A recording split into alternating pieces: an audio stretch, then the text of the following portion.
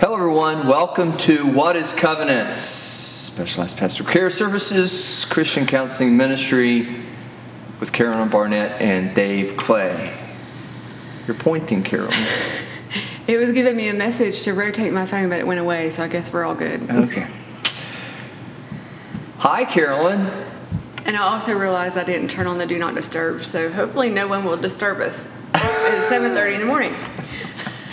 And we had gone through a bit of deliberation of whether this was any worth pursuing, and so I think this might be some confirmation, may not be. And what in the world are we talking about? A live feed. I don't know how I feel about live feeds. You know, of course, I used to do television. Most folks probably don't realize this, but I was the general manager at WTSF, which was a Christian broadcasting station, before Daystar bought it out, and that's been 20 or 30 years ago. And we had a program called Celebration that was a 1-hour sort of daily, live, recorded, program show where we'd invite guests and they'd come on and talk about their ministry. We had some music, most of it Southern gospel. We did a contemporary Christian version of that too. I thought that was a good idea at the time. And I think I remember that. It was good stuff. I don't think John would mind. John Darren Rousey used to be really helpful at the station, and certainly he's Southern Gospel, but he writes a variety of music, and he did the intro for us. It was really slick. I mean, it was a nice production. So I know what it's like, right, to be on television, but at the same time, I also know what could go wrong. It's just like all sorts of things that could go wrong. And with that, then if it's recorded, it's there for, what is it, posterity? There you go. Yeah, it's there forever, and especially if it's on the internet. I mean, it can be forever. And so in my mind, I'm thinking we're not quite yet at that point where we want to do this for posterity. Yeah, posterity, or run the risk. So you've convinced me to do it live because I guess think it might be helpful or useful. But at the same time, we're not going to record it. But to make this very long intro shorter, that's what happens. Well, it's trial and error. We try. All kinds of things. We'll see what happens. I want to share this with you and whoever's watching, because, you know, I like to share things that, you know, make people laugh, because my live experience, I, however, have not run a TV station. My live experience was being on Mr. Cartoon. Yes, that was my 15 minutes of fame. Now, you know, of course, nobody knows. They think Mr. Cartoon is that guy in that Modelo commercial who does all of the tattoos. Oh, okay. Okay, well, Tell them who Mr. Cartoon. This was a program that was on. It was on the main local news on WSAZ, and it was like a little cartoon show, and they had a host, and he would have a little group of kids come in and sit, like a little audience, and then he had a sidekick called Beeper, which my son called a wolf and was terrified of him. And my Girl Scout troop went to be on Mr. Cartoon, and we went, and I stood there, and they asked for volunteers. Would anybody like to sing a song?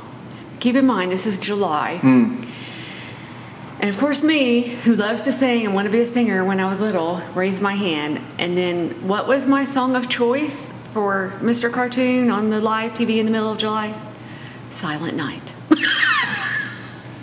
Well, Christmas is your favorite time of year. I look back on that and I'm thinking, why didn't somebody stop me? I don't understand why.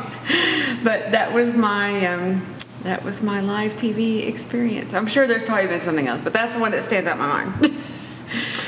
Well, it didn't in mine. I used to watch Mr. Cartoon. Yes. I can't remember the name of. There was a conglomeration of characters. Beeper. Yeah. I can't remember the name. But there were 4, and there was some program, a Hanna-Barbera show that was live, that was done sort of in live format or fashion. And for a long time, they were at Kings Island, which is an amusement park fairly close to us. And they took all the different costumes, I'm sure because there's some sort of rights that Hanna-Barbera had to the particular characters. But somehow WSAZ, who was a local station that produced Mr. Cartoon, it was a daily broadcast. It's like 4 o'clock every day, and Jewel Huffman was the host. I don't know if you mentioned that or not. No, I did not. And it was wonderful. He was the Mr. Rogers of our neighborhood, of our area. But they put all those together. It came up with, what was it? Fleagle? What was it? Oh, yeah, I forgot about that. I couldn't remember the characters you were talking about. What was the one of Mr. Cartoon again? Beeper. Beeper. But I don't remember the other ones. Yes. La, da, da, da, da, da. Anyhow. There was also, I thought you were referring to a show that was out of Cleveland, and they showed it on a channel here, and he was called Superhost, and he wore a cape, and he had like a S on his chest, and he would play old cartoons, and I like that as well. But yes, Mr. Cartoon was very beloved in the time, and of course Jewel Huffman's was a respected member of the community. And it was live TV. He has since passed. It was, yes, but it was live TV, and which was, I think, pretty incredible too. Well, hopefully ours is entertaining. Back then, so much of it was live. Carolyn, are you ready to do anything that has anything to do with our with covenants? Covenants. Yes, I am. I enjoy our opening monologue, I guess we call it. Yeah, well, it's not a monologue because both of us do it. Unless you're not listening to me and I'm not listening to you, we're just rambling on. Carolyn, have you ever taken a vacation with somebody or a group of somebodies? I should qualify that. And then ended up finding yourself to be the odd person out the majority of the vacation. You knew maybe the people, but you really weren't on the inside, considered to be inside circle. And with that, then you just were kind of an add-on at the last minute. Maybe somebody else had decided they couldn't go and they needed a fourth because they needed to pay for the room. or you seemed to maybe they were showing some benevolence and ended up inviting you. I have went on vacations with groups of people, as many as it was 18 or 20 people. I don't necessarily know that I felt out of the circle, but I will say that it maybe felt a little bit that way, just being part of the larger group and kind of, everybody had their little people they were hanging out with. But when I had my first son, we went on vacation when he was 6 weeks old with a group of people. And that was a little different, because then there's a child to take care of, and then there's bottles, and there's this and that. And I felt a little kind of out of the loop, when other people were going and doing things. I was there with the baby, and so it was just, that was a little different. But I haven't really felt so much that, but I know that particular time sort of changed the dynamic. You never took a vacation with a group of people and a small child. Right. Yes. And so that was a little different. I mean, it was, having a child makes your whole life different, but just to go on vacation with the same group of people, it did. And it's not always bad. Right, but it was different. But and it feels kind of, though, if you're not in the loop, you can kind of feel kind of bad because they're doing all these things, and maybe it's things that you like to do, and maybe it's things that you don't like to do, and depending on how well you know the persons and whether or not you're really connected with them in such a way that you could have even anticipated what they were going to do on vacation, maybe in your mind you thought you're going to do all these great things, and then they turn around and really don't like to do any of them. That happens every time I go to visit my sister. Yes. So it wouldn't be that there would implicitly then be a conflict in that, but it would be, though, you're not going to probably have as much fun. And to the extent or degree of how radically different it might become, I would think that there could be then implicit in that the possibility of some conflict. And then what do you really do with it? Right. And how does that really work? And of course, being the person you are and being the Christian as we're all supposed to be, certainly we're not going to hang out with folks that are hopefully too divergent or different than us. Not going to be doing so many things that we wouldn't do, but at the same time, or at least wouldn't feel good about doing. There'll be some conviction attached to it.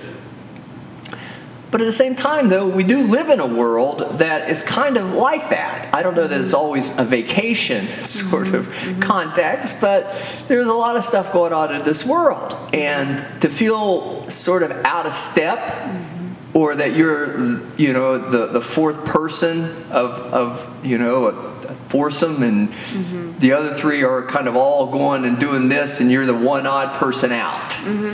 It's probably a common feeling amongst Christians, I think. I think so too. I would agree, and I'll use a better example in my mind is when me and my sister that lives here locally went to visit my other sister that lives out of town. And there's a lot of different things up there to do when you're in a bigger city. And, there's been a couple of times I felt out of place where we were at. And, it was kind of awkward. But yet, at the same time, they were gracious towards me. And, they didn't try to make me feel out. But I think it was just, the Holy Spirit. Like, I knew I was kind of fish out of water, like, looking around. But, it was different, but I was able to navigate that, with the help of the Holy Spirit, and not complain or freak out or just react in a negative way. I was able to just sort of stay the course, because if I had had some big reaction, then I have to think, how would that impact them? And because my other sister's lost and I want to maintain my witness. So there was some tension, like you're talking about, that came up, and I had to sort of feel that on the fly. So imagine you didn't get to come home from that type of vacation. Imagine that you had to stay in that circumstance or remain in that circumstance. Now, I would believe at this point that line of thinking would then probably help us to appreciate the folks that we do have, the fellowship we have with other believers, to be part of the body of Christ, to have this wonderful opportunity to, in that, be with people who love Jesus and that agree with the basic tenets of the Scripture and God's love. We do that thing. We love one another as Christ has taught us to. We practice that. We employ that, use that. And we'd probably, in that, certainly have an easier go of it than if you just had the Holy Spirit. Now, I believe you're right about that. The Holy Spirit can sustain you even when there's nobody else around you. God can. Right. Yeah. But I think that's like Adam and God. That really isn't the ideal. And I don't know if God gave Eve to Adam because of that need to have that with somebody else, then probably I can't imagine us being able to do that for an extended period of time. Right. John was on the island of Patmos, and you could maybe ask the question, well, how was that going for you? But he was certainly left with his own thoughts, and that's probably where the book of Revelation comes from. He was left with his own thoughts and putting it all together, which in and of itself is not a bad thing either.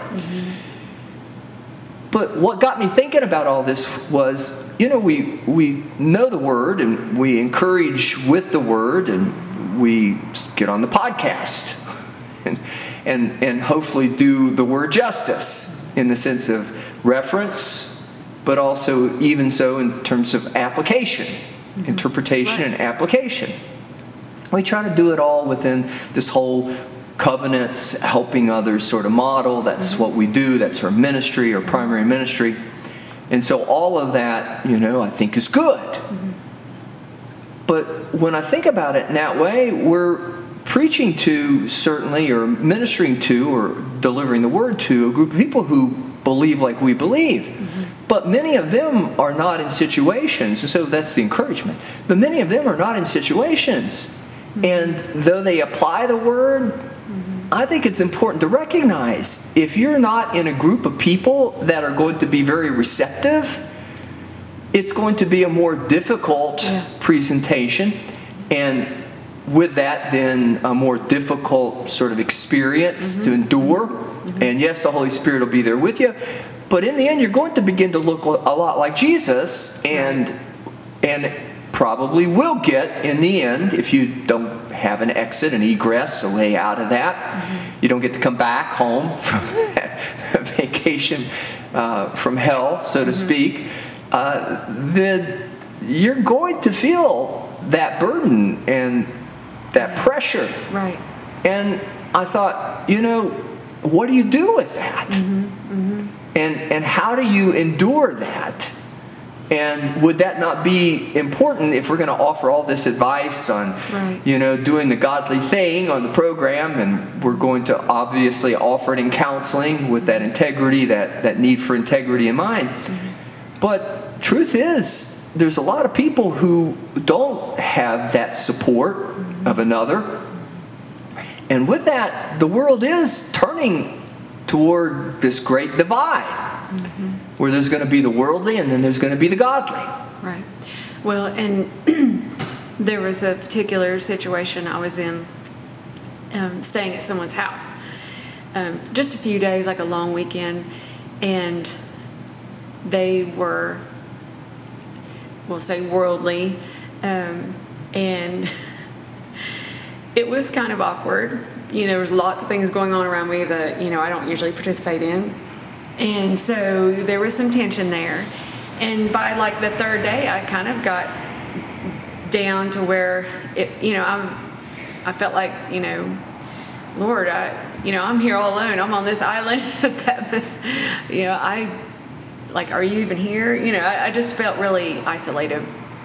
And, Jesus shows up sometimes in the strangest of ways. And, we see it in the Bible consistently that God will move in unexpected ways. And it was so funny because this grandfather was asking his granddaughter, and I was sitting there praying. I was like, Lord, I really feel alone here, And he was asking his granddaughter about school, and he was like, so what do you learn at school these days? And the little girl went to a private school, and she said, she was young, she goes, Jesus. And he goes, well, what else are you learning? You learn any math, any reading? Kind of like he didn't want to hear that answer. And she looked at him and she went, Jesus. And I was just like, even here, even in the midst of all this, you're here with me. And of course I know the Holy Spirit lives in me, but it was just for me, to show me. So I feel like that you're correct. We can sustain on the power of the Holy Spirit. Obviously, Jesus went out in the wilderness, But I believe we're also meant for relationship, like you said, with Adam and Eve. So, if you don't feel like you have that support, I feel like that it's pretty critical to find that support. And then, especially in these latter days, we're going to need to stick together. We're going to need to support each other. There's going to have to be unity. This divide amongst the godly is not helping anybody. And so we need that, because more than ever, we need to encourage each other, because the world is going to get more worldly, not necessarily more. I kind of go back and forth on that. I think we just see it more. It's always been, there's things today that were in the Bible. So, Solomon said there's nothing new under the sun.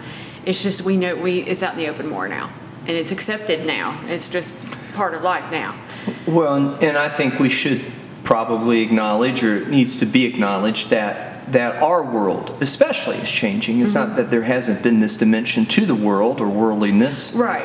But it really wasn't such in our immediate culture as it is now, because we're much more humanistic and predominantly belief systems. Yeah. Yes, than we've ever been. And I'm going to say humanistic, if only because that seems to capture the vernacular of today a little bit better.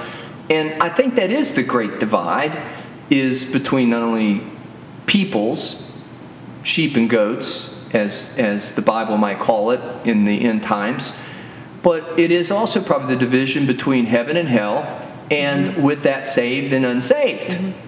Because it really comes down to humanism being worshipped, the person or the group of persons, versus God. But even with God in human dimension, expression, there's a need for us to, excuse me, join together, lest we find ourselves as with the 99, and Jesus has to go after the one.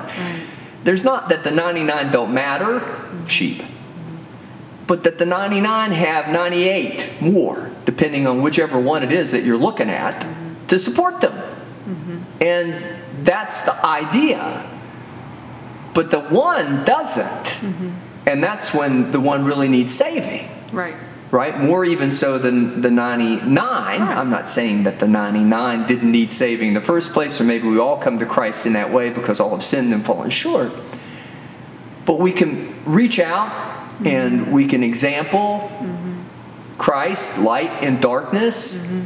But at the same time, though, we've got to understand the principle is only going to work to the extent of thriving as a Christian if we convert them.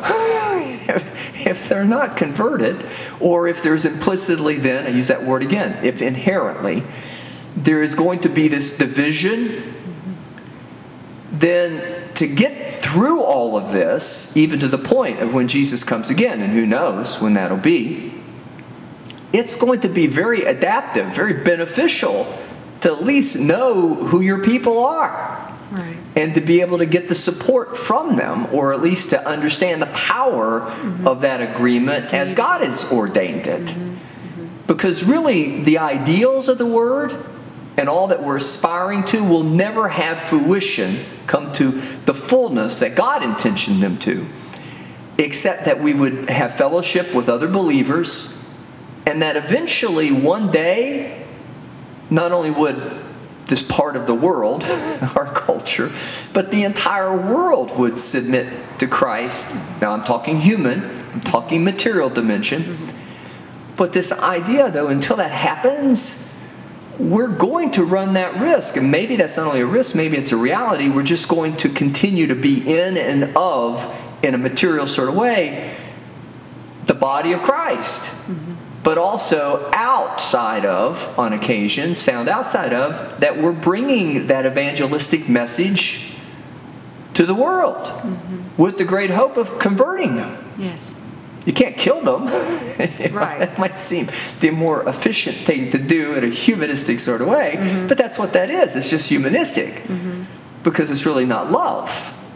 But at the same time, when you're dying for that group of people who are casting, as with casting your pearls before swine, you've cast your pearls before swine and all they've done is trod them underfoot, it's a little difficult. It's Stephen. I'm reading in Acts right now, and they're getting sent out to these places that, and some of them it's kind of awkward because they're going out to Jews and Gentiles. And then when they preach, the apostles, they're spreading the gospel of Jesus, and the Jews are getting mad because they're preaching to the Gentiles as well. They don't need to hear this. And then poor Stephen, I just read that the other day, gives that beautiful rundown timeline of what all's happened from. Not quite the beginning. Maybe he started with. It's pretty much Abraham. The whole Bible. Yeah, I mean, and I thought about that, and I thought, if you were talking to somebody that didn't know the Bible, this would be like a perfect little simple, chapter breakdown that you could read to somebody, literally. And then after that, what happened? Then they stoned him. And I was thinking about Paul when you said about killing them, because he just kind of was like, well, let's just start killing him, and he was. But after Stephen died, then it was just got worse before he became converted. But, they were going out, and they were going amongst people that maybe had heard of Jesus, didn't really know. Then the Jews, thought they knew everything. And it was, I don't think it was easy for them either. And it was important for them to go together, and Jesus sent them out in groups. I don't believe he sent anybody out alone. No, two. Yeah. In twos. So they were always together. And we should take note of that. When we start to get by ourselves, sometimes we can get squirrely up here in our head, and lest we start misconstruing the truth or misunderstanding the truth, at least we have somebody to sort of hold us accountable and work with us. But yeah, I feel like that reminds me so much of the apostles going out and dealing with these people that necessarily didn't know, or maybe they were curious, or maybe they didn't believe at all. That's the world that we live in. There's lots of people that maybe, their grandparents took them to church when they were little, and now they don't have anything to do with it. They don't believe in God. And you brought up a very good point as well, whether you were going in this direction or not, but I think that it naturally comes back to this. But when you're especially talking about being in the family, now up to this point in our conversation today, we've been discussing the elements of the worldly and the humanistic, and as much as, again, even within the body, and even within the 2 or the 3 or the 4, the fellowship of believers, there are still going to be times and places when people are going to get into humanism, or they're going to get a little squirrely, as you put it, alone. And then that's even more difficult, right? Because it is a constant battle, and there are certainly many that will maybe even begin or be accepting of the Word of God, would receive Christ as their Lord and Savior, join the body. Maybe it's your church, maybe it's just a general community. I do believe there's a fellowship of believers that extends beyond the church itself, the denomination, the building. Yeah, church was without walls. Maybe I've heard it described as that before. But this idea, though, is even with that, there are plenty that fall into apostasy. And there is not only a need then for appreciation of how to become part of the body for the sake of all of these things we're talking about, the support, the ideal, the ability, like the book of Acts, when the day of Pentecost, and when the new church was formed in a physical sort of dimension, and the fellowship that was there. It's all those same principles. If you liked those things in the book of Acts, particularly as the church kind of congealed, is that the word, came together, then that's what we're talking about. But the moment that they came together, they began to fall apart. And it's just, that's the way it even goes, not only with separating the sheep from the goats in a more general sort of way, those that will accept Jesus or not, but even those that have accepted Jesus, there's apostasy. They fall away. Now, what do you do with that? And all I'm trying to get back to is, we know we have to continue to do what Christ did. We have to deliver the word with integrity, with authenticity, genuinely, and we can't kill people. Even if we think that they're killing us or they're going to destroy the body, even as they were crucifying Christ, they could not stop them from doing that. Now, I'm not saying that those that were around or were in a position, the disciples, Peter maybe, who was a bit bodacious and kind of was prone to maybe resorting to some element of physicality to achieve the end. At least sounds like he could have been the personality type he seemed to have been. But even Peter, though he didn't make a conscious choice not to do that, he was too busy not wanting to get killed and realizing in a more immediate way it was still not what he was supposed to do. And that's very difficult to be able to walk away, to turn the other cheek, to forgive. And as much as I got a passage of Scripture I'm going to read from, I think it brings then, as with proper segue, to the Bible, which we love to go to the Bible. I think our next podcast we may talk about why we keep going back to the Bible. We've spoken of it before, but maybe devote the podcast, if we've done before, again.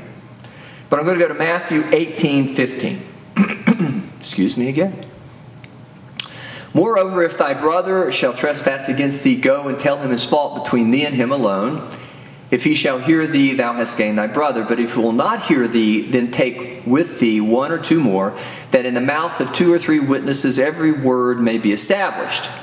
And if he neglect to hear them, tell it to the church, or unto the church. But if he neglect to hear the church, let him be unto thee as a heathen man and a publican. Verily I say unto you, whatsoever you shall bind on earth shall be bound in heaven, and whatsoever you shall or ye shall loose on earth shall be loosed in heaven. Again I say unto you, that if two of you shall agree on earth as touching anything that they shall ask, it shall be done for them of my Father which is in heaven. For where 2 or 3 are gathered together in my name, there am I in the midst of them. Then came Peter to him and said, Lord, how oft shall my brother sin against me, and I forgive him?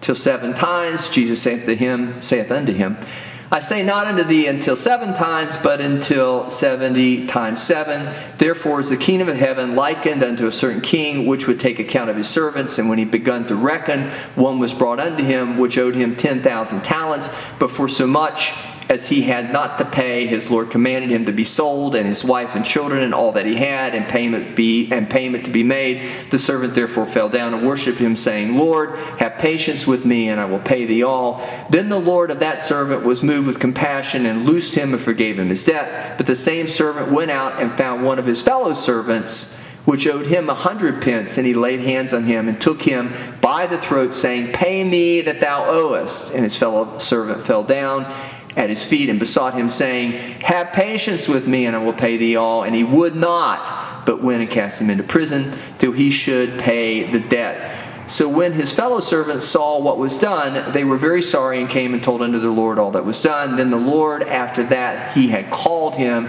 said unto him, O thou wicked servant, I forgave thee all the debt, or all that debt, because thou desirest me. Shouldest not thou also have had compassion on thy fellow servant, even as I have pity on thee? And his Lord was wroth, and delivered him to the tormentors, till he should pay all that was due unto him. So likewise shall my heavenly Father do also unto you, if ye from your hearts forgive not every one his brother their trespasses. Now again, Peter, Jesus, the calling. Inasmuch Peter seemingly did not have a choice not to raise up a sword, although he did try to in the Garden of Gethsemane. He cut did. off, what is it? Malchus. His ear, or whatever part of his body. I think it was His ear. ear.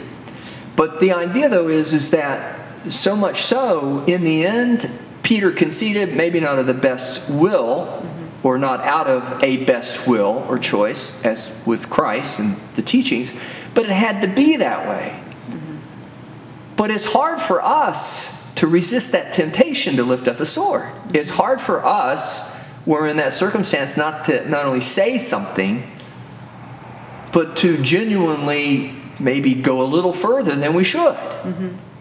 And not only challenge, but want to destroy the evil. Right. But that's probably where the line is, because it's not ours to destroy. It's God's. Ours is to forgive, but trust that God, as much as we would, 2 or more gathered together in the name of Jesus, would agree upon anything it should be, we should have this wonderful fellowship with one another. And we should do everything we can not only to convert, but to correct.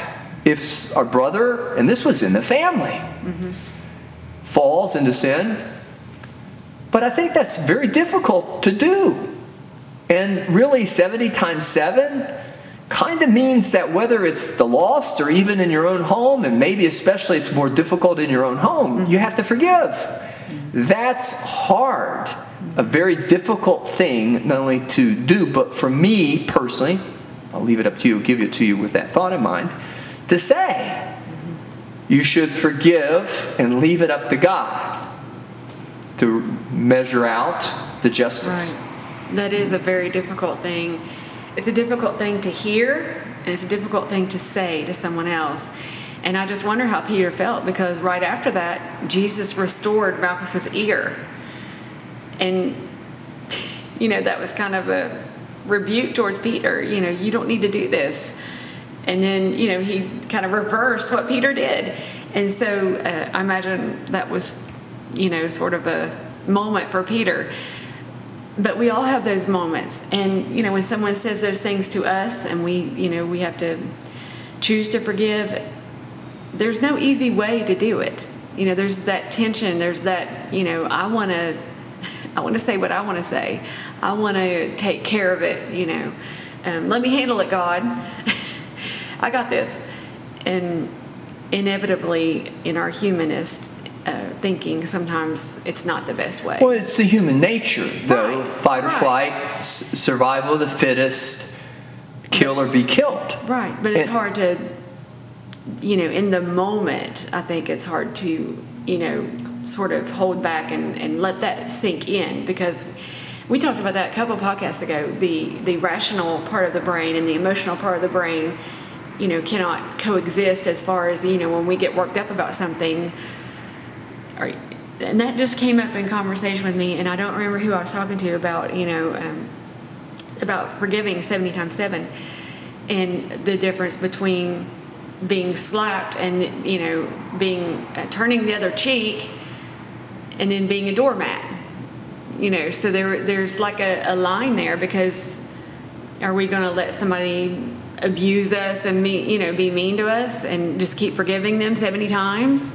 So there's things that we have to consider, but definitely it's going to happen, and then we have to look to Christ, his example. That woman that was caught in adultery, he could have easily just done what the law said and just stone her, but he didn't. Like you said, we can't kill him.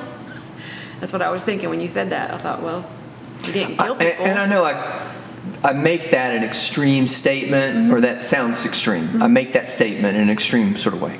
But that's what we're doing in our minds. Well, that's what it ends up being. I don't care where you start. If you go down that road, it's all killing somebody, Right. and then in the end, crucifying somebody. Right. And in the end, death. it will literally at times end up in the killing of somebody with intention. Right. And you're right, Stephen.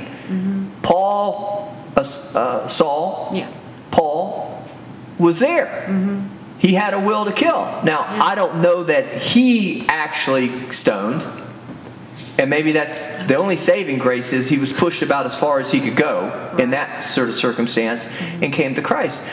And I'm not saying that people who kill people can't be forgiven. We've talked about that on the podcast. But at the same time, though, I think we need to realize that is the end of all humanism, is self-preservation.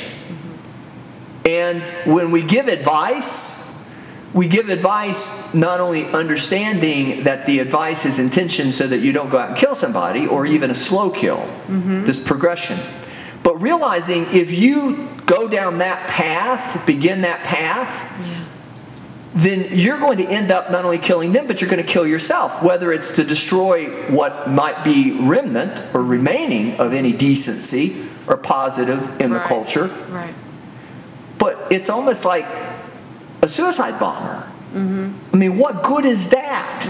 I mean, not only do you kill a bunch of others, some of which you don't even know if they're really as evil as you think they are, and then you end up killing yourself. Nobody wins except the devil. Right.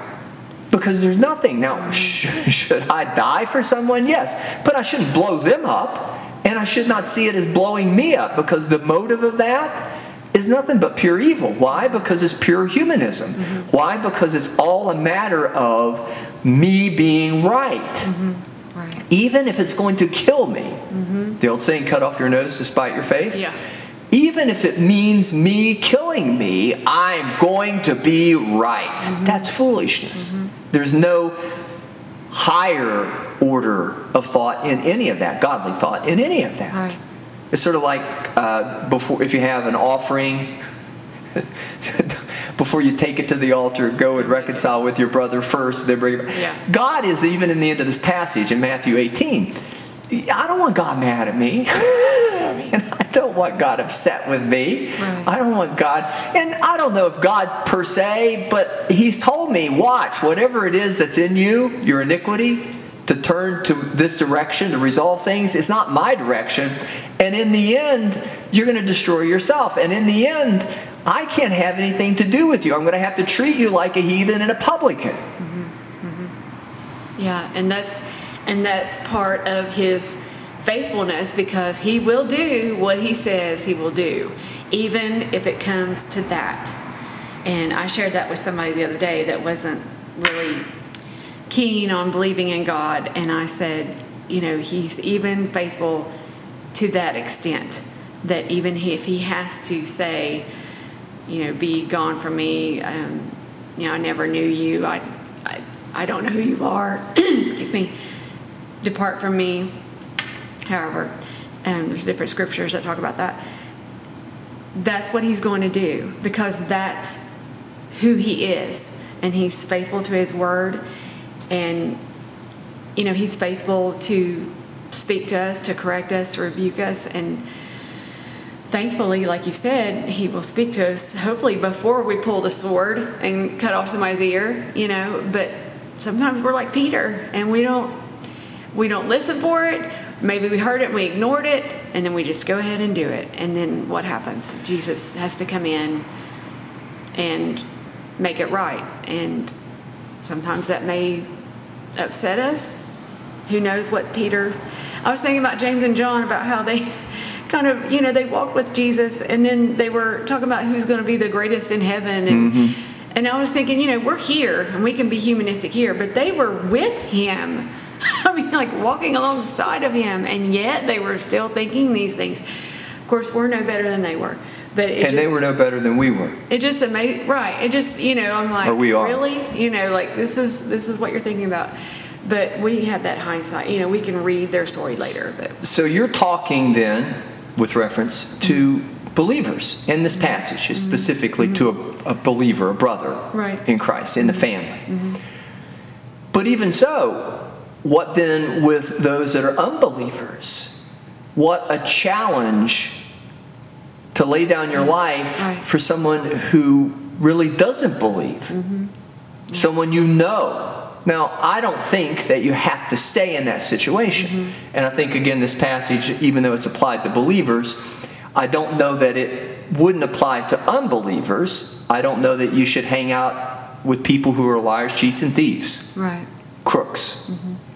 Whose intention is to kill, steal, and destroy. Who's of their father, the devil. I don't know that you should hang out with them.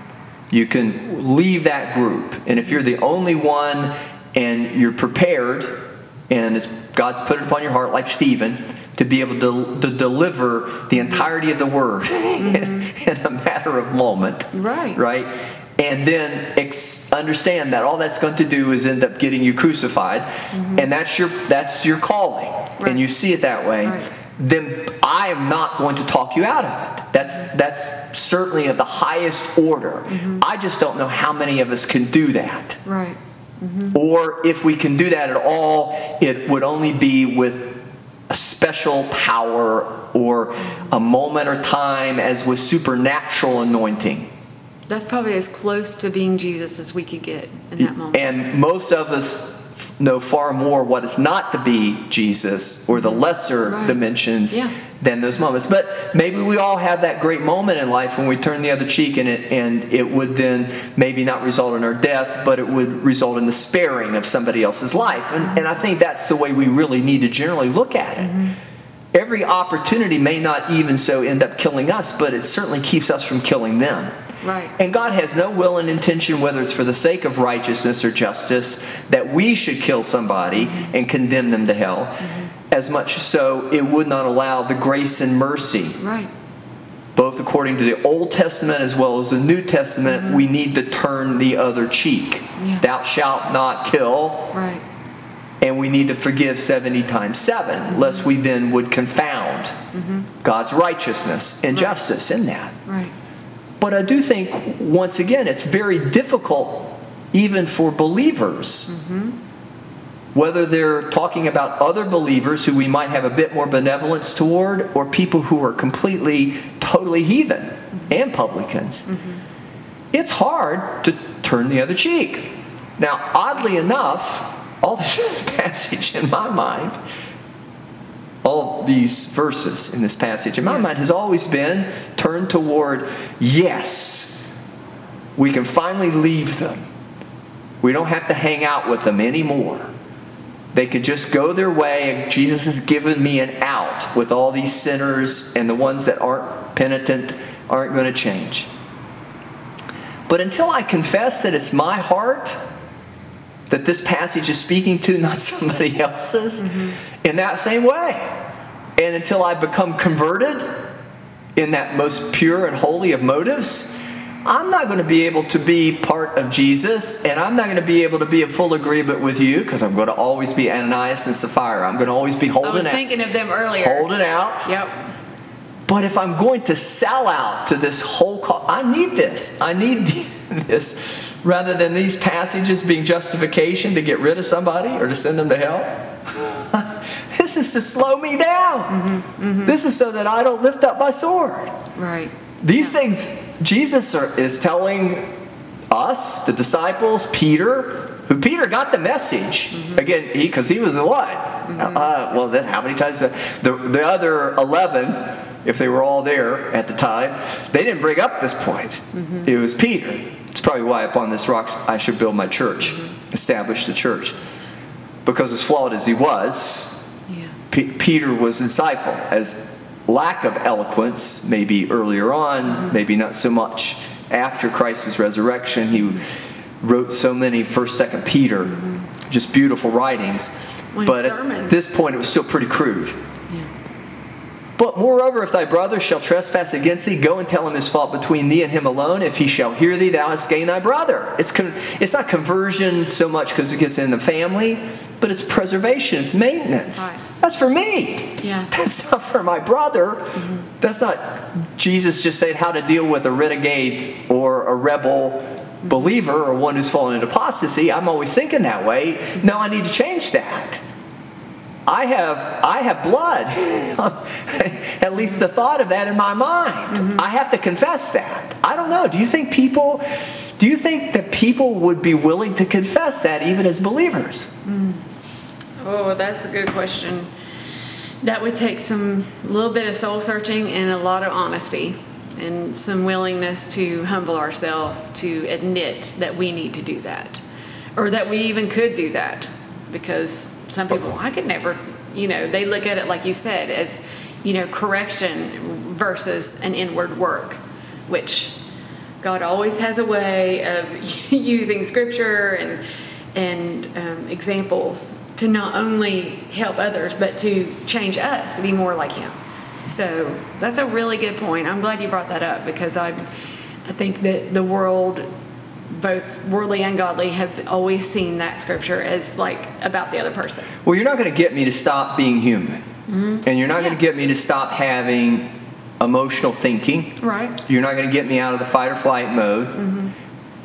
Because that really, as much as I don't think God created us out of animals, He created us with the same sort of constitution as animals. And in some ways, we all have a bit of that animalistic behavior, the motive in us. And with that, then, I am capable of fight or flight. And there's probably places and times when that might be a bit justified, but I'm going to be reactive. Right. The idea isn't that, except to acknowledge it. And fight or flight really means kill or be killed.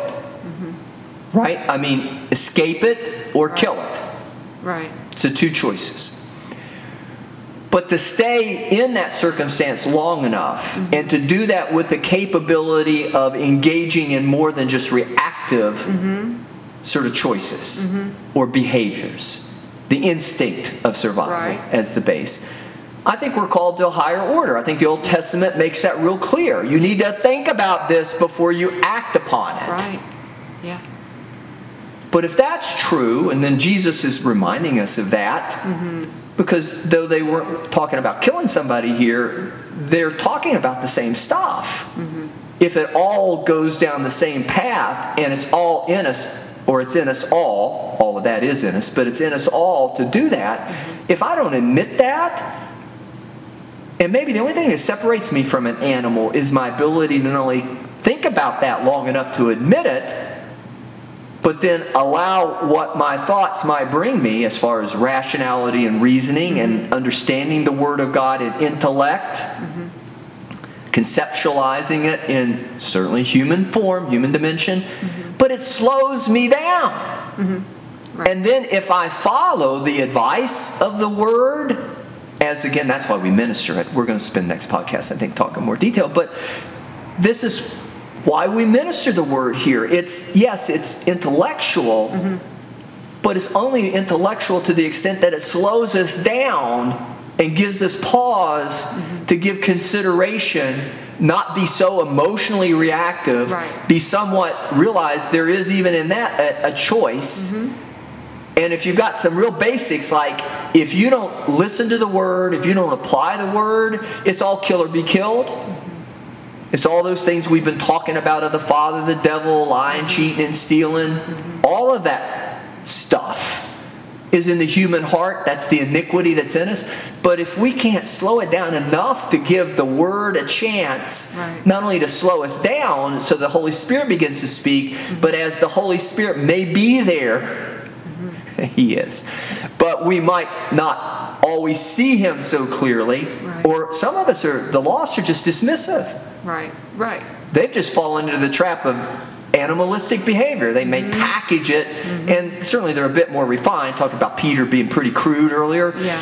They're a little bit more refined. They're eloquent in covering it up. Right. But if you don't admit that it's in you, if you don't admit that it's in you to kill Jesus, all that Jesus is, if you don't admit that your human nature crucified Christ, you weren't there at the cross in that sense, that in bodily form, but you were there at the cross and participating Right. in crucifixion of Christ because it's the same human nature. You said that earlier, and I made sure I said, just as they were, we are today, it's in us. Right. But if you don't start there with that premise, then I can't counsel you, or the counsel I give you, you're going to do what I've done wrongly over the years. Well, this is just a trick, a good way, the best way. It's kind of trick Yeah. to get my will accomplished. Because I'm just going to treat them as a heathen and publican. I'm going to wash my hands of them, and I ain't going to help them at all. I'm not going to do anything for them. I'm going to stay away from them. I've heard that. I've heard people, not you, but I've heard people say that. And I'm going to wish that they just would end up going to hell. That's where they're going to go. So just go on to hell. Right. I might as well just say that. Go to hell. That's not what God wants me to do. No. That's not what He died for. I mean, not just a thought that He doesn't want us to, but my gosh, He sent His Son to die for us so that we wouldn't do that. And why would we want to?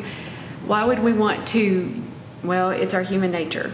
It's the human nature. And it's all of our human nature.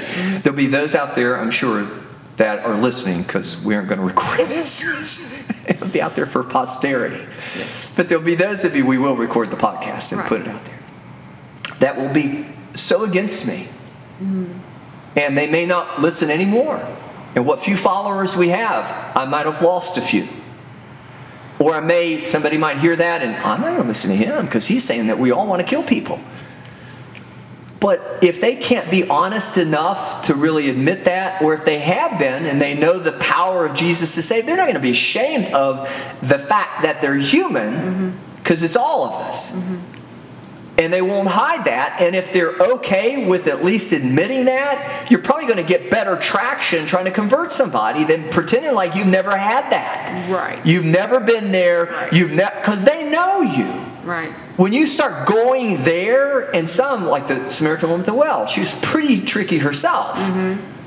But I don't think she was genuinely intentioned to trick Jesus. But she was going to go that saying, oh, you're just another one of those prophet types. You're just another one of those holier than thou types. You're just another one of those that never gets angry, that never gets upset, that never has a harsh word, that never lifts or raises their voice, that never gets dramatic. You don't know anything about anything. You're just pretending, because I know, just like Moses killed the Egyptian, it's in us all. Right. But if we don't, unfortunately, like Moses, if we don't really accept the message of the rock and the water, the rock of our salvation, and the water that comes out of the rock, and it was right that Moses would kill or hit the rock. It was right that Jesus should be crucified on the cross. Right. I don't want to kill anybody, but if I have that, I need to go to Jesus. And then understand and confess my sins and accept Him as Lord and Savior. Right. And then I need to go to my brother, and then I need to take these steps to slow it down, lest I fall into the trap. Right. That's really good.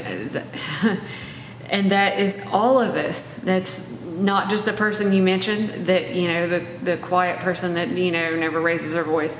It's in all of us. And I like that you mentioned about Moses killing. I mean, we see these Bible characters, and I think about David. It's in all of us. You look at him, a man after God's own heart, and then look, and he was pretty vocal about his feelings about what he did. And you read Psalm 51, and he just basically pours his heart out in Psalms, and you pretty much know everything he's feeling. And there's no happiness as far as, when he's done raised the sword, it's over, and he knows it. And so we can read that and, that maybe even find some consolation in that. But we still have to go back to Jesus, like you said, so that we can be restored, and then we can go make restoration, reconciliation with our brother. I do not need to be condemned because I have a human nature and that it's animalistic. Right. And if I don't add then the divine, or intellectually I don't want to read the Word, I'm not open and receptive to the Word, and then with that, the living Word by accepting Jesus Christ. Right. If I don't appreciate that it's that killed Jesus, I don't need to be ashamed of all of that, because Jesus has come to set me free from the burden of my shame. Yep. But I need to acknowledge that in a real way so that I might truly be thankful that Jesus has set me free from that burden and saved me, so that I might then, as with this passage, not turn on everybody else. If Jesus has saved me, if God has saved me, if God has released me, if I don't remember that here, and I don't allow the Holy Spirit to speak from within me here, then I'm going to do the same thing that the parable of the second servant. Yes. Yeah. And I am going to crucify people and kill people. I'm going to become Saul. And with that, then, I am going to be a Pharisee among Pharisees. And then you have a ripple effect, because people will see that and see, oh, if that's a follower of Christ, then I don't know if I want to be a part of that. Well, and what I'm doing is not only am I not converting people because they're reading me for what I really am, but I'm not preserving the body. Right, exactly. And I'm going to read this real quick because we chatted so much in the front end. I don't want to wear our podcast listeners out. We're running long here. Matthew 18:15. Moreover, if thy brother shall trespass against thee, go and tell him his fault between thee and him alone. If he shall hear thee, thou hast gained thy brother. But if he will not hear thee, then take with thee one or two more, that in the mouth of 2 or 3 witnesses every word may be established. God's word, not my word. Not so much even for them, that's conversion or bringing them back in. For me, to keep me, preserve me, to maintain me, so that I might then do the work of the Father by maintaining. Jesus said, I thank God that I've not lost one of them, one of them. And if you shall neglect to hear them, tell it unto the church, which I don't know is a denomination. I don't know that you go to your pastor or your preacher. It's the church. It would be the body of believers in a more generic. It may only be that particular denomination. That may be your only opportunity to hang out with other believers, but should tell it to the church. But if he neglect to hear the church, let him be unto thee as a heathen man and a publican. Why? Because he is. Because he's not listening to the Word. But this is God's judgment manifest in material form. I'm not judging it. I'm not acting on it. God is metering out again His judgment. I'm not inserting my will. I don't even want to be glad about that. And there's 3 opportunities there. Yes, at least. You just went once and then you're done. Slow me down. Help me remember. Verily I say unto you, whatsoever ye shall bind on earth, ye shall bind on earth, shall be bound in heaven, and whatsoever ye shall loose on earth shall be loosed in heaven. Again I say unto you that if 2 of you shall agree on earth as touching anything that they shall ask, it shall be done for them of my Father which is in heaven. For where 2 or 3 are gathered together in my name, there am I in the midst of them. My salvation is at stake here. That sounds pretty selfish, maybe. I should be concerned about your salvation, but I can't be rightly concerned about your salvation until I've got my salvation right. That's why the 2 great commandments start with, know there is but one God, love Him with all thy heart, mind, soul, and spirit, and then others, the second, as you love. You can't love others. You are going to kill them Whether you believe it or not, if you don't make that reconciliation with God, not once, yeah, salvation's enough in Jesus, except Jesus once, but all through your life, every moment of every day, we are sanctified by His Word. Right. Even if it's just to pause us, slow us down so we can take a moment to get out of the emotional, reactive thinking of fight or flight, and then step into some territory of intention. I am not, the world does not tell me what to do. I speak to the world, but I speak Christ to the world. Right. But I don't only speak it in words, as would be hypocritical. I speak it in actions. Right, that's what I was thinking. James. Yeah. Faith without works is dead. But if I don't do the actions part of it, then who am I? I'm no better than the devil. Right. Because in the end, I'm going to be with him. It's that serious. Yeah. It may seem innocuous, but it's that serious. It's not that I can't repent or God won't call me out, because he'll do more than 3 times with me. Right. Right? Thankfully. Yes. But I need to accept that, and anything that I do, if it's not out of the right motive, then it's done wrongly. And I'm not going to receive your counsel when you give it to me to forgive, because I'm going to keep thinking, there's got to be a trick in this. There's got to be a way around this. There's got to be a shortcut. There's got to be a way to get my righteousness done right now. Yeah. Because I'm impulsive too, my human nature. But we have to do it according to God and His process and His timeline. That and doesn't always line up with our way of process and our timeline. And it's difficult, but you have the promise of Jesus, because whatever we bind on earth shall be bound in heaven and loose. But this is what we're binding and loosing. We're binding and loosing lives. Just like Jesus loosed me from being bound to the humanistic nature. Right. That's what you and I do for a living. Thank God. I mean, really, literally, we get to do this every day. We get to help people understand how to be loosed from their human nature. Exactly. And not just with intellectual or cognitive thought, rational reasoning. That's okay. Nothing wrong with that. Right. But it all should lead to the pause, so that we then would hear the most elegant of word, and that would be the Holy Spirit. Right. And would then be able to reclaim the real nature. And the real nature that God gave us, spirit-wise, is unto forgiveness, unto service unto Him. First, accepting Jesus, Lord and Savior, and then serving Him by serving others. I don't think that sometimes we don't people that come in don't realize what you just said. They don't realize that there's a pause to be taken, or they don't realize there's, oh my goodness, I was on the verge of killing them, not literally, but we just react as humans, and where's the thought process gone? We just react, and that's our nature. And so when we talk about, let's look at our behaviors and see, what we're believing, and kind of go from, is that really what you believe? Because that's what you're behaving. And once they start to think about like what it is they're doing, it's like a light bulb goes off. It's like, oh, I didn't realize that about myself.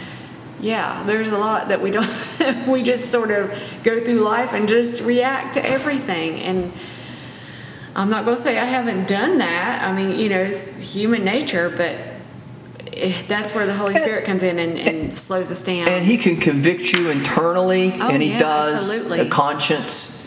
But at the same time, if you follow these steps and these procedures, then if you make it to other believers, they're going to say, wait a minute, I think you're a little off base here. If you make it to the church, hopefully, even if you should get past the handful, because you're going to pick them. Right. People that agree with you. At least you're going to have another level of accountability. Right. And then all of a sudden you begin to realize, this is the power of the group. This is the power of, when you take that vacation, you may not win with your friends, and you're maybe on the outs, But with God, if you're part of the body and you're in the, He will always win, and you will always win, even if you have to conform to what they want to do. Because that's the other side of those vacations. I have discovered along the way, though I thought this was the better way to do it, I didn't learn this except by giving in to my son. It was I'll say this real quick and we'll stop. It was a very difficult, probably, thing to do on the front end, but I probably wouldn't have done it for anybody but him. I would have just done what he wanted me to do rather than feel compelled to do what I thought he wanted me to do or would be better for him. I began to listen to him. Mm-hmm. And then I began to discover he knows how to have fun. He knows how to play. Mm-hmm. He knows how to enjoy life. He doesn't look at it like time. Mm-hmm. He just, in the moment, we're just in the moment. Mm-hmm. It's great. He's sincere and genuine. He's innocent. He's honest. Mm-hmm. He just loves me. Mm-hmm. He's not trying to get back to the trickery. He's not a conglomerate of whatever those characters were what was the name of the character? Beeper. He's not some distortion. Mm-hmm. He's Jesus. I mean, he really is the innocence. And if we backed up to Matthew 18 and began there, which I'm always deliberating whether I should or not because it takes so much time to read it. Mm-hmm. But that's what Jesus is talking about. He's talking about the innocence of a child. Mm-hmm. Up to 15 in Matthew 18. He starts there because that's really the nature. Mm-hmm. At least the spiritual, divine nature. But we have to reclaim it because we've been corrupted by the world. Unless you enter the kingdom as a child. Yes. So that's what we try to do, though, is we try to encourage folks to take that, at least begin to see that perspective. Mm-hmm. Mm-hmm. And if they will allow us to, we try to do that innocently, not hypocritically. Right. And we try to do that honestly. Mm-hmm. And we do that in a confession sort of way. We're no different than them, not so that they wipe the sweat off their brow, that they feel great that they're not talking to Jesus himself. Yeah. But it does help a bit. But at the same time, we do that because we want them to know we're not going to be pharisaical on this, mm-hmm. hypocritical on this. Right. And we're not going to ask them to do anything that we didn't do. And we're going to then, as two or more gather together in his name, right, we're going to do that thing. Mm-hmm. But what we're going to do is we're going to believe in Jesus. Mm-hmm. And we're going to believe what the Word tells us to do. Right. And we're going to then trust the Holy Spirit's going to give us the supernatural power. Hopefully you won't have to die for somebody like Jesus did for us. Mm-hmm. But at the same time, whatever parts of you that may have to be crucified or die, it's a small measure compared to what Jesus did for us. Right. And I wouldn't ask you to do it if I wouldn't do it. Mm-hmm. And how do you know that? Because I'm doing it. I'm not going to pull rank. I'm not going to, I know what that feels like, although I've never really been there. Or if I've been there, it was like 40 years ago. Yeah. And then I've never been there since. Mm. But I was there once, and that qualifies me. No, I live there every day. Right. It's not easy doing that mm-hmm. with the human nature mm-hmm. part of me. Mm-hmm. But what makes it possible is the power of the Holy Spirit. Right. And understanding what Jesus has done for me. Exactly. And letting the Word be the bottom line. When you say we look at the Scriptures, that's got to be the bottom line. It can't even be my opinion or, of course I pray to hear the Holy Spirit and hear what God's speaking to me. And I pray that the person hears what they're meant to hear.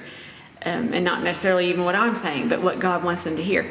But we always land on what the Word says because we can't go wrong with that. Mm-hmm. And we know that that's sound. So, that's why we use Scripture so much, because even when we have our own ideas about things, I'm going to pull my sword, we can go back to the Word and be like, God didn't say necessarily do that. Mm-hmm. Although it is a sword, and we'll get into that hopefully next podcast. Mm-hmm. But if we can hold on to this, seek ye first the kingdom of God and his righteousness, all these things shall be added unto you. Jesus says, the rest of it's small potatoes. Mm-hmm. It's big, it's important, right. But all the problems in a material sense that you've got that we will also talk about is so much easier to resolve. But you can't get them resolved without trickery. Right. And it will never really prosper mm-hmm. because we're not starting out with the right premise. Yep. you need to allow Jesus to fix you. Right. Then we can fix the world. Then we can go on the offensive and use the Yes. sword of the Spirit, which is the Word of God. Yes, And the weapons then- of our warfare. Right. And then we can go and use it towards the world to spread the gospel. But first, we have to look inside first. Yes. So, should have not offended them all. I hope not. That they don't I want think to so. either come back to podcasts or perchance come see me or you or me. How should they get a hold of us? Or maybe they just want to chew us out or get me down the road. We'll give them that permission. How should they reach us? Well, you can start by giving us a call, 304-528-9220. You can email us if you prefer that method at covenants.llc1@yahoo.com. Or you can just go online if you want to learn more about Covenants at covenantsonline.com. And of course, you can always find us on Facebook, and that's where we'll post a link to our podcast. All right. So, we ran long, but we talked a lot on the front end. Carolyn, Yes, sir. would you like to take the honor of say goodbye? I'll remind our listeners who are listening to What is Covenant, Specialized Pastoral Care Services, Christian Counseling Ministry, with Carolyn Barnett and Dave Clay. And then would you like to take the honor of saying goodbye? Well, until next time, be blessed. Be blessed. Catch us again soon.